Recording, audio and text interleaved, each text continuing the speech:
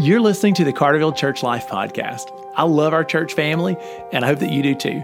Our goal is that the episodes of this podcast would keep us connected and focused while we're scattered for our week on missions together. I hope that you're blessed by what you hear today. I am loving our podcast episodes on recovery ministry. As most of you know by now, we are relaunching our recovery ministry at Carterville. We're very excited to be a Celebrate Recovery ministry now. So Life Recovered is now Celebrate Recovery at Carterville.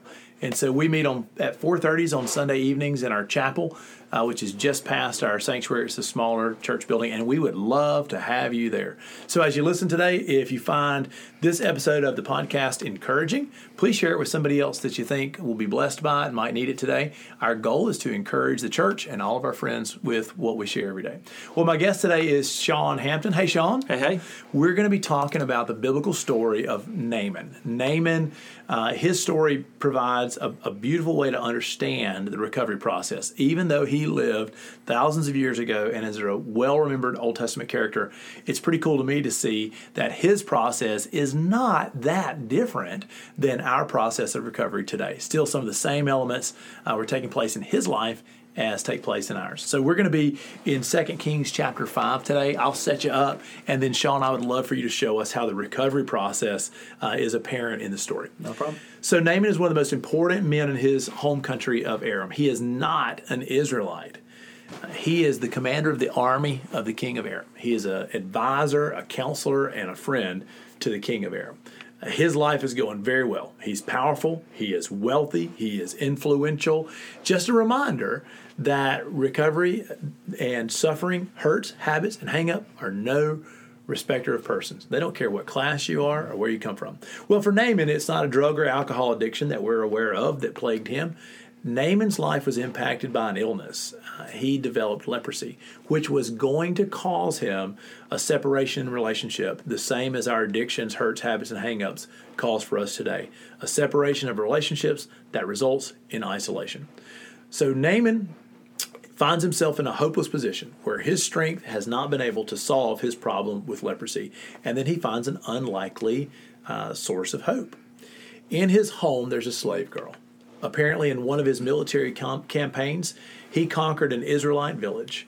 And in this village, he brought home a slave to his wife to become her servant. And this girl hears about her master's problem and says, "There is a prophet where I'm from who can heal your leprosy." And so Naaman, through the most unexpected source, has the first whisper of hope that he's going to find in this recovery process that Elisha can show him. And so that begins his journey. Now, Sean, walk us through the recovery process in this particular biblical passage. It really starts with Naaman. He has a choice in his life. He's at a crossroads. He can live with his condition, hiding it and running from it as long as possible until it finally outs him, and he is ostracized, like you said, away from his family. He loses his status, his positions, and his relationships. He loses everything in his life that's important to him. And the other option? The other option is to seek help, to seek out those that might be able to help him in his process of healing. And that's what he does. I would imagine that he let it be known fairly well throughout his household, because one of the slave servant girls was able to hear about that and go to him and say, "There is a prophet in Israel that can heal you." So the first three steps of the recovery process require a person recognizing that I'm powerless to stop this, and I need help. I need an outside helper. I need a God who is bigger than me, and that's exactly what Naaman's going to find. One of the things that I love in this story is not only is he healed from leprosy in the end, but he has a deeper problem solved. He finds a relationship with the living God who he did not know before. Right. And I see that story repeated in recovery process as well. Yes, a brother or sister found freedom from an addiction, from a hurt, from a habit, from a hang-up. But even greater than that, they found peace with God. And so in that sense, Naaman's story is a lot like our story. Okay, so the first hurdle he faces is pride. Let's talk about pride and surrender, Sean. He's like many of us in the rooms of recovery. He gets to a place of extreme pain and desperation, right, where he's able to seek out and ask for help. He realized that what he was trying wasn't working, So he seeks help, and but in that help, he still thinks that he has some power and ability, and some things that can help God. I can pay for this. I can fix this. Yeah, exactly. I know this new step. I can go over here, and but in that he tries to gather up a king's ransom to go and bribe the king of Israel, and the king of Israel's like, I can't do it. I don't know why you coming to me. That's and right. We do that. We seek out ways that aren't of God to heal our hurts, habits, and hang-ups, our pain, suffering. And that's when Elijah said, No. Send him to me, so that way he will know that there's a prophet in Israel. That's right. He doesn't need the king. He needs the prophet. He needs the prophet. And I love that he didn't even say that I'm going to send him to me so I can heal him. That's not, the object wasn't to heal him. The object was that he would know there's a prophet in Israel, that there's a living God in Israel, the living God in Israel. So that's awesome to me. And the next turn in the story is cool. So Naaman goes to Elisha, and he's got this king's ransom behind him, all the silver and his wealth and his army. So he shows up with an entourage, as if his fame and his reputation is going to earn him some favor with God. But the fact of the matter is, it doesn't matter. Rich, poor, status, no status. We're all really in the same place, standing before God and walking the road of recovery. So here he is at Elijah's house, and boy, Elisha humbles him. What's he do? I love that. Elijah wouldn't even come out to meet him, which in that culture and with Naaman's status is it's a slap in the face. Yeah. It really is. He sends a messenger out to Naaman to tell him, go and dip yourself in the Jordan River 7 times. And Naaman might have some issues with anger, like we talked about with Moses, blows up. He's like, aren't the rivers of Damascus better than the Jordan River? Because the Jordan is a muddy river compared to the pretty and clean rivers that he knew back. He's thinking, I could have dipped 7 times in a river back home if that was going to be the solution. But it's really not even just him going into the water. It's that submission of his will to God. He's at a critical impasse. Yeah. Will he submit to the will of God in his life? And Elijah's also asking him to humble himself even more, because a man of his status doesn't go to the river. That's right. He has servants that go and wash his clothes in the river and brings him water from the bath. So he's probably being asked to go down to the Jordan and dip himself, a man of his stature, in front of a bunch of slave women. Right. So, he's like, I just know. And he throws a fit, and finally one of his servants speaks truth into his life, like all of us need. We need people to place around us that will speak the truth that we don't like to hear.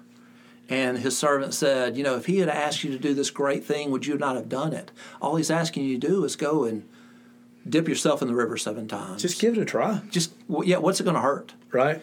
Other than his pride. Right. So he's expecting the holy man of God to walk out and say powerful words and offer a blessing and wave his hand in big prayers and maybe even a sacrifice. But instead he gets, no, go work this process. And for him the process was simple. 7 baptisms in the Jordan River, right? Yeah. And our process is a little different today in the rooms of recovery, but we're still working the process. And the process requires the first step, which is surrender your will to God. Yep. And so Naaman finally does that. He finally gives up, surrenders to the Lord and Elijah's command. He goes to the river. 7 times he dips himself. And again, he allows other people to speak into his process. Love it. And speak the truth and bring the light of Christ into his life, light of God. And the good news for him is that process worked. Like he found the healing that he needed. And I love the fact that he not only was healed, but it also says in Scripture, it says, and his flesh was restored and became clean like that of a young boy. I can imagine Naaman, he was probably an older man because of his status and his where he was in his life. He was a warrior, so he was out in the desert sun a lot. His skin probably wasn't that right. that young. Probably not like a young boy's. Not like a young boy. Right. But not only God healed him of his leprosy, but he restored him beyond what he could ever imagine. Right. His skin was like that of a young boy, awesome. Soft, supple, just clean, and that's really what the process of recovery does.